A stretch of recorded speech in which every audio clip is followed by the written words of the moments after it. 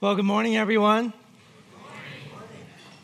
My name is Peter. I am one of the pastors here today, and I'm just year to year thrilled with just what we've been able to witness this morning. I want to invite you to enter into Hebrews chapter 7 with me.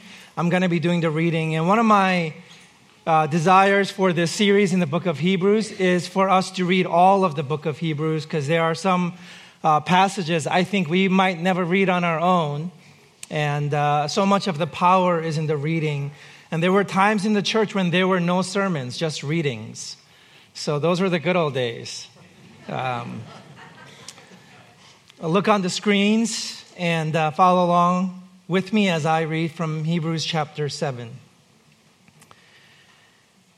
For this Melchizedek, king of Salem, priest of the Most High God, who met Abraham as he was returning from the slaughter of the kings and blessed him, to whom also Abraham apportioned the 10th part of all the spoils, was first of all, by the translation of his name, King of Righteousness, and then also King of Salem, which is King of Peace. Without father, without mother, without genealogy, having neither beginning of days nor end of life, but made like the Son of God, he remains a priest perpetually. Now observe how great this man was, to whom Abraham the patriarch gave a 10th of the choicest spoils. And those indeed of the sons of Levi who received the priest's office have commandment in the law to collect the 10th from the people, that is, from their brethren, although these are descended from Abraham. But the one whose genealogy is not traced from them collected a 10th from Abraham and blessed the one who had the promises. But without any dispute, the lesser is blessed by the greater. In this case, mortal men receive tithes, but in that case, one receives them, of whom it is witnessed that he lives on. And so to speak, through Abraham, even Levi, who received tithes, paid tithes, for he was still in the loins of his father when Melchizedek met him. Now, if perfection was through the Levitical priesthood, for on the basis of it the people received the law, what further need was there for another priest to arise according to the order of Melchizedek, and not be designated according to the order of Aaron? For when the priesthood is changed, of necessity there takes place a change of law also. For the one concerning whom these things are spoken belongs to another tribe, from whom no one has officiated at the altar. For it is evident that our Lord was descended from Judah, a tribe with reference to which Moses spoke nothing concerning priests. And this is clearer still if another priest arises according to the likeness of Melchizedek, who has become such not on the basis of a law of physical requirement, but according to the power of an indestructible life. For it is attested of him, you are a priest forever, according to the order of Melchizedek. For on the one hand, there is a setting aside of a former commandment because of his weakness and uselessness. For the law made nothing perfect. And on the other hand, there is a bringing in of a better hope, through which we draw near to God. And inasmuch as it was not without an oath, for they indeed became priests without an oath, but he with an oath through the one who said to him, the Lord has sworn and will not change his mind, you are a priest forever. So much the more also Jesus has become the guarantee of a better covenant. The former priests on the one hand existed in greater numbers because they were prevented by death from continuing. But Jesus, on the other hand, because he continues forever, holds his priesthood permanently. Therefore, he is able also to save forever those who draw near to God through him, since he always lives to make intercession for them. For it was fitting for us to have such a high priest, holy, innocent, undefiled, separated from sinners, and exalted above the heavens, who does not need daily, like those high priests, to offer up sacrifices, first for his own sins and then for the sins of the people. Because this he did once for all when he offered up himself. For the law appoints men as high priests who are weak, but the word of the oath, which came after the law, appoints a son made perfect forever. The word of the Lord. Amen. I caught that in my peripheral vision, but the words weren't on the screen. They are, I think, in your bulletins. Can somebody confirm that's true? All right, great. So you can follow along with me. That reading took about 5 minutes. I have 25 minutes total up here with you today. So this is a large chapter, but the idea in here is very simple yet profound. And what I want to do with you is to tell you what the chapter is saying, and then derive a sermon out of that. And 20 minutes will have passed, hopefully, and we will call it a sermon. Today is the third Sunday in Advent, and the title of the sermon is Serendipity. Serendipity, by definition, means this: an unsought, unintended, or unexpected, but fortunate discovery or learning experience that happens by accident. So there are a few key ideas here, a couple of criteria. It's outside of our effort or will or even wishing. That is, it's outside of our conscious thought. It happens completely out of left field. And the second criteria is that it leads to positive change. It's a sort of blessing, if you will, in your life. You didn't ask for it. You didn't know to want it. You didn't work for it. You didn't will it. And yet it happens to you. It's sort of an outside intervention into your life, into your world, your day, your circumstance, whatever you might be experiencing. It comes from outside of that and interjects itself into your life with the result that it leads to positive change. That's what serendipity is. Another way that I might say it as a believer in God is serendipity is grace from above. It's not a result from within, but it's a grace from without, from above. I recently took an inventory of my relationships. I came to talk with many of my former pastor friends and mentors and people I had been walking with. Been in ministry now going on to my 20th year. I can't believe that. And so there's a lot of relationships, a lot of people with whom I had intimate connections with. And I marveled at how unplanned so many of these relationships were. I didn't ask for this person to be a friend of mine 2-3 decades later. I didn't ask for the impact they made. I didn't know how they would influence me. I didn't know how they would speak a timely word or give a gift or be present during a trial. I just was filled with thankfulness. And I'm amazed as I think about the relationships, the faces, and the people in my life. And I know that as I share that story, you have the same story. That most of the wonderful relationships in your life are serendipitous.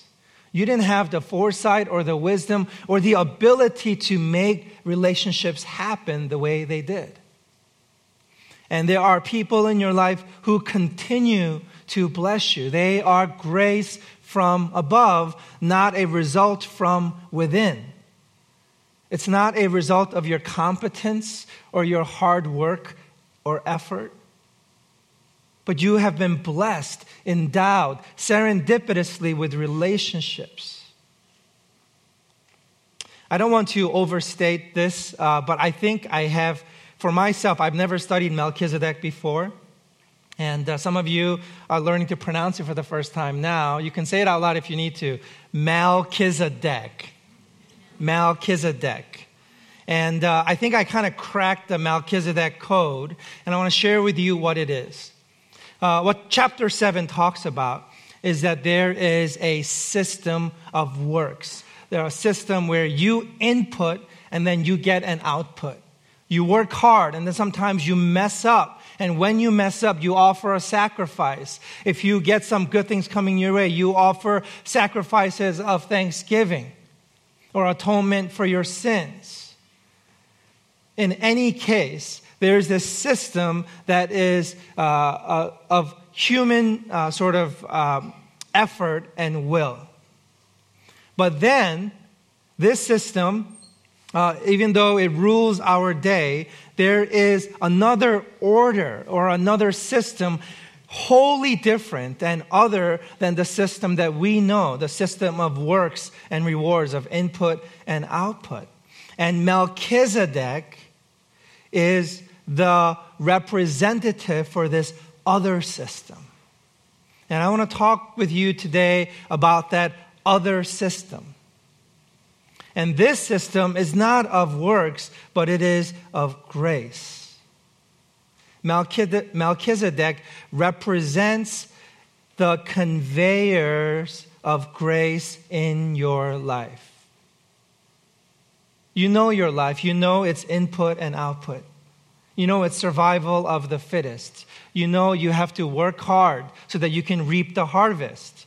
But outside of your effort or will or your conscious thought, there is another system altogether. The system that Melchizedek himself belongs to. It's the system of grace, of serendipity. So I have 2 points for us today. 1, Melchizedek, and 2, Jesus. Verse 11 is an illustration of this. Now, if perfection was through the Levitical priesthood, for on the basis of it, the people received the law, what further need was there for another priest to arise according to the order of Melchizedek and not be designated according to the order of Aaron? Now, Aaron was a priest, right? But somebody who predates Aaron is Abraham. And Abraham was blessed by a priest who was not in the order of Aaron or Levi, but was in a separate order altogether. The author of chapter 7 goes so far as to say, in fact, all of the priests were in Abraham's loins when this other priest from this other line blessed them. They were all blessed to be priests. Even the priestly system, the works, the reward, the effort, the will, all of that we think of as life was already encapsulated by a blessing, not of works, but of grace. The system we know that we're familiar with is work hard. Get into the best schools. Don't forget networking because it's about who you know. Work hard at it. Practice makes perfect. 10,000 hours or 10 years. Do whatever it takes to square away your life so that you set yourself up to be on the receiving end of the rewards, because the system rewards hard work and diligence. But you and I know that that is not true. That life does not consist of effort and will and just rewards. That there's this other thing that we experience called luck, happenstance, chance. Every story I can think of that is amazing has some aspect of it, some elements of it that pertain not to works, but to grace. Something outside of the intent and will and consciousness of the players in that story. Something amazing happens.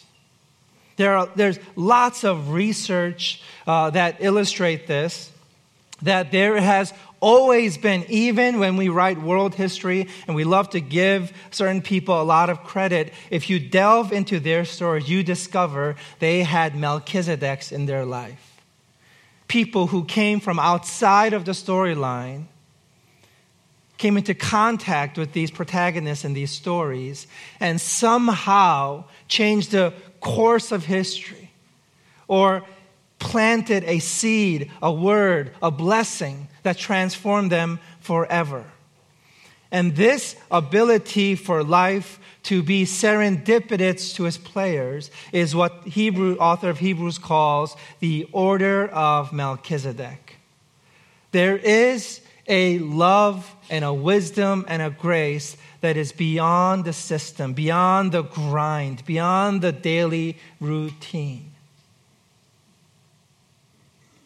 And I guess the first challenge for you, if you are here and you're not a believer and you don't believe in God or you don't believe in Jesus, I want to ask you to bear witness to this. That even if you don't believe in God, that you've had experiences in your life, good things happen to you that you did not ask for or work for, but you received anyway. That somehow, call it what you will, I will call it grace or blessing. You can call it luck. You can call it happenstance or chance. But it's a real phenomenon. It happens all the time. And what we see in our own life as we bear witness to our own life, and in chapter 7 here, is that this system of works and law, the sacrificial system that everybody was under, it wasn't actually able to bless anyone. It barely brought people up from the pit to zero, but people were never able to get beyond the surface.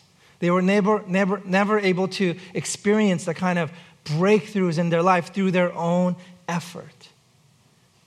And if ever they did experience some sort of grace in their life, there was some consciousness on their part that they didn't work for it, that they didn't know to ask for it, but it happened to them, that they experienced a blessing.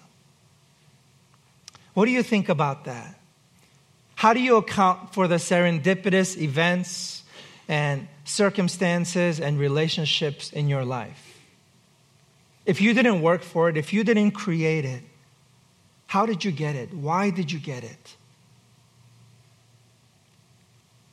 One of my favorite authors is M. Scott Peck, and he has a description of serendipity or grace in one of his books, and I want to read a couple of things for us from there. He says this: serendipity has the following characteristics in common. They serve to nurture, support, protect, and enhance human life and spiritual growth. B, the mechanism of their action is either incompletely understandable or totally obscure according to the principles of lateral law as interpreted by current scientific thinking. C, their occurrence is frequent, routine, commonplace, and essentially universal among humanity. And D, although potentially influenced by human consciousness, their origin is outside of the conscious will and beyond the process of conscious decision making. And he goes on to say, although generally regarded as separate, I've come to believe that their commonality indicates that these phenomena are part of manifestations of single phenomenon, a powerful force originating outside of human consciousness, which nurtures the spiritual growth of human beings. For hundreds and even thousands of years before the scientific conceptualization of such things as immune globules, dream states, and the unconscious, this force has been consistently recognized by the religious who have applied to it the name of grace and have sung its praise, amazing grace, how sweet the sound. What are we to do? We who are properly skeptical and scientific-minded with this quote-unquote powerful force originating outside of human consciousness which nurtures the spiritual growth of human beings. We cannot touch this force. We have no decent way to measure it, yet it exists. It is real. Are we to operate with tunnel vision and ignore it because it does not fit in easily with traditional scientific concepts of natural law? To do so seems perilous. I do not think we can hope to approach a full understanding of the cosmos, of the place of man within the cosmos, and hence the nature of mankind itself, without incorporating the phenomenon of grace into our conceptual framework. Yet we cannot even locate this force. We have said only where it is not, residing in human consciousness. Then where does it reside? It is not simply because we are scientists that we have difficulty locating grace. The religious, who of course ascribe the origins of grace to God, believing it to be literally God's love, have through the ages had the same difficulty locating God. What M. Scott Peck is saying is that all of these seemingly random experiences of serendipity in all of our collective lives, all throughout history to this very present day in your own personal life, all human life have always experienced serendipity. And this serendipity is not chaotic, but it originates from one source, one place of good, one place of love, one place of wisdom. And the religious have called this grace and have sung its praises and attribute this grace to God Himself. If you're sitting here and you're not religious and you don't believe in God, where does serendipity come from? Because I know you cannot deny its existence. It does exist. It persists. It's pervasive. It's in your life. Where does it come from? Grace is from outside of our life. How do we experience such a grace in our life? How do we interpret it to ourselves? We know that our system is broken. We know that we mostly add fuel to the fire and foolishness to the fight. Not wisdom, not love, not truth, not light, but oppression and darkness, power trying to overcome power with more unwieldy power. That's our system. That's our way. But there's this other thing outside of our system altogether. Melchizedek, grace from beyond, blessing, reminder that not just a force, but God, and not just God, but the person of Jesus Christ. He was always the plan. Verse 26, 27, 28 says this, "For it was fitting for us to have such a high priest, holy, innocent, undefiled, separated from sinners and exalted above the heavens, who does not need daily, like those high priests, to offer up sacrifices, first for his own sins and then for the sins of the people, because this he did once for all when he offered up himself. For the law appoints men as high priests who are weak, but the word of the oath, which came after the law, appoints a son made perfect forever." This is the Christian message, what Christmas is about, what Advent is. That grace has always been present in our world. Even in the days of Abraham, before the law, before the system of works and rewards, there was grace. There was love. And Jesus was always the plan. The law was never perfect. It was never meant to be perfect. It was designed to show us how imperfect systems are in general. That what we really need was a mighty Savior. We needed some kind of intervention breaking into our world. We needed Melchizedek. We don't know where he comes from. We don't know what happened to him, because that's the point. He always was, and he always will be. Melchizedek, the actual person, was a stand-in for the Christ. And now that Christ is here, Christ is perpetual. He's not going anywhere. I want to read you this other excerpt as part of our ending here before we get to the application point.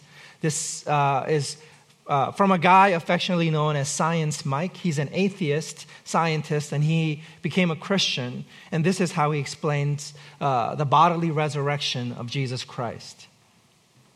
In the beginning, there was a rapid expansion of a singularity. 380,000 years later, there was light.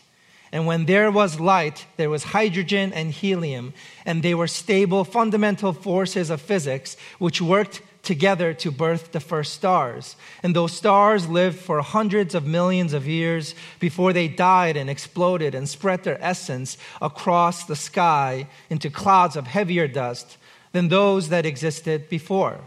The forces of physics worked together once again to craft new stars, now tightly packed into the first galaxies. And the cycle repeated. That cycle had to happen several times before we could have planets. Planets could only exist because a few generations of stars died and were reborn. And it was from that process that this planet that we live on was allowed to exist. And this planet we live on is covered with a film of life unlike anything we've seen in the universe. As far as we know today, it's unique.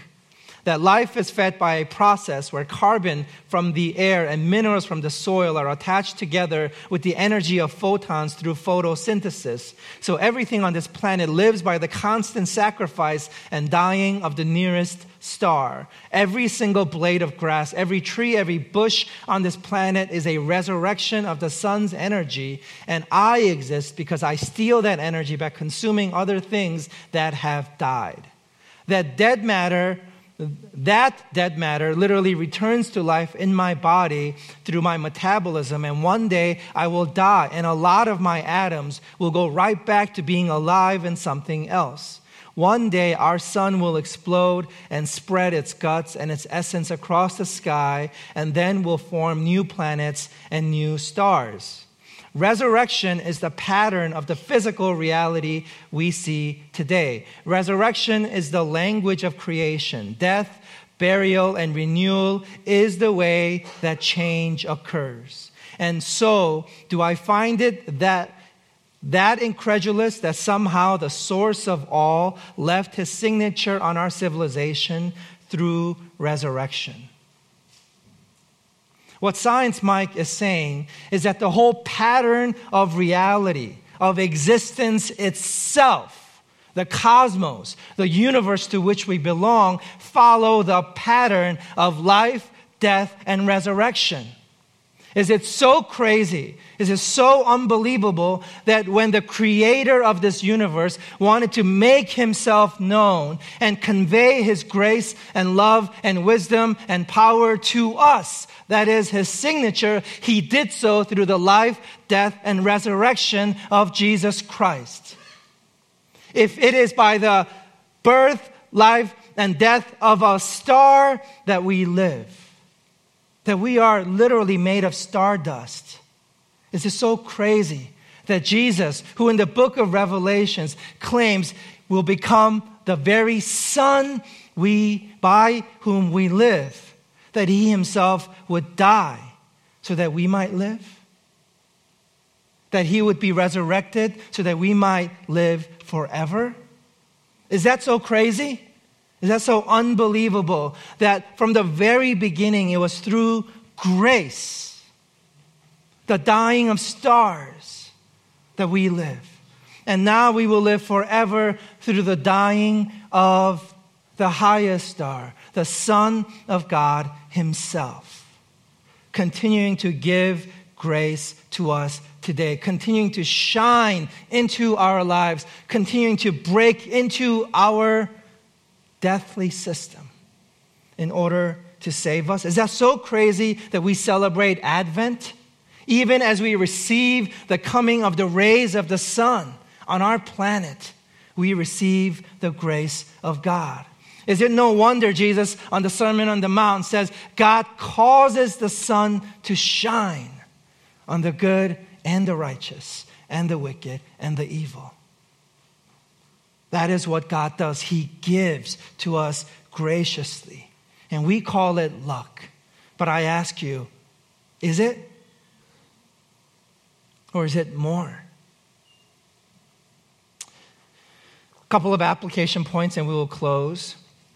Right now in your seats, I want to ask you to think about 3 experiences of serendipity, circumstances, events, people, and relationships in your life that you didn't ask for or know to want, but here you are on the receiving end of grace.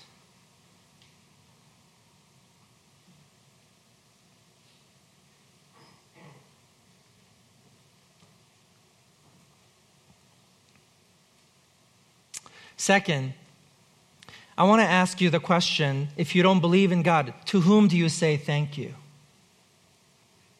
I really want to know, because I know you feel gratitude in your heart. Even if you're not a believer, you have been on the receiving end of grace upon grace, as scriptures call it. That you have gratitude that's bursting in your heart at times. Who will you say thank you to?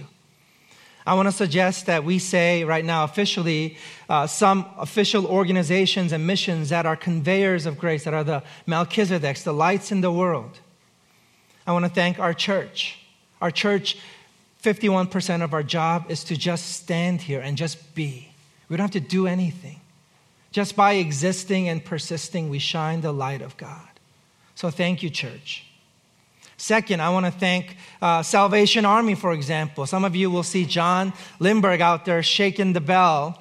And we're a covenant church, but we love John, and he's a covenanter, and he also loves the Salvation Army. And so he's asked to do that. But there are some amazing stories of what the Salvation Army is doing all around the world. I read again this week about the sex trafficking work that they're involved in. It's amazing what grace they convey in this world. So I thank God for the Salvation Army. Who will you thank? Third application point is I want to encourage you. The scriptures teach us that we've been blessed to be a blessing. I want to encourage you to be Melchizedek. You understand that Melchizedek is not Jesus, but Jesus was in Melchizedek. You are not Jesus, but Jesus is in you when you bless others with the blessings you yourselves have received. It's incarnation. It's God, Jesus, you. Jesus is the incarnation of God, but you are the incarnation of Jesus.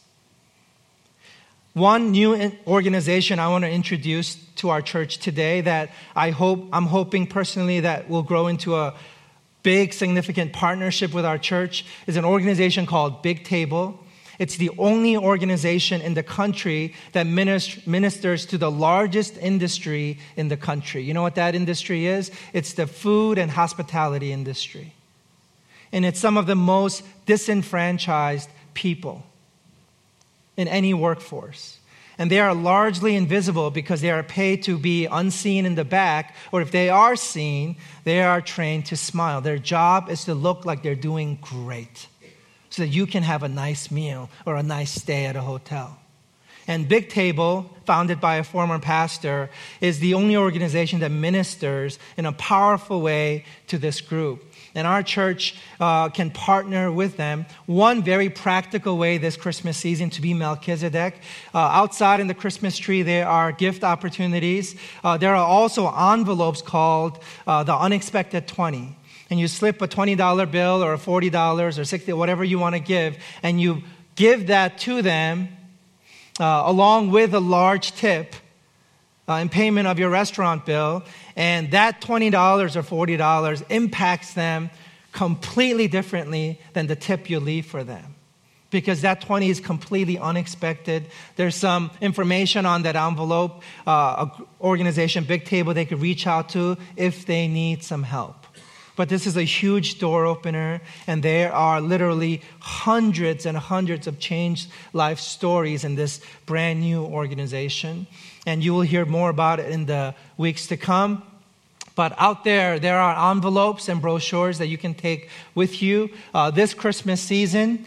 Say thank you to God by being a blessing through the Unexpected 20 envelopes. This Christmas season, I want to remind you that we have been on the receiving end, not just of luck, not just of fortunate circumstances, but of God's grace. He is serendipitous in our life. Because if we only received what we asked for, if we only got what we deserve, we will not make it. I want to invite you to bow your heads and pray with me.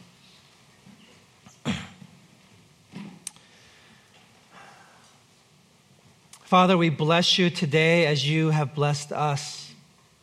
Thank you for your grace in our life.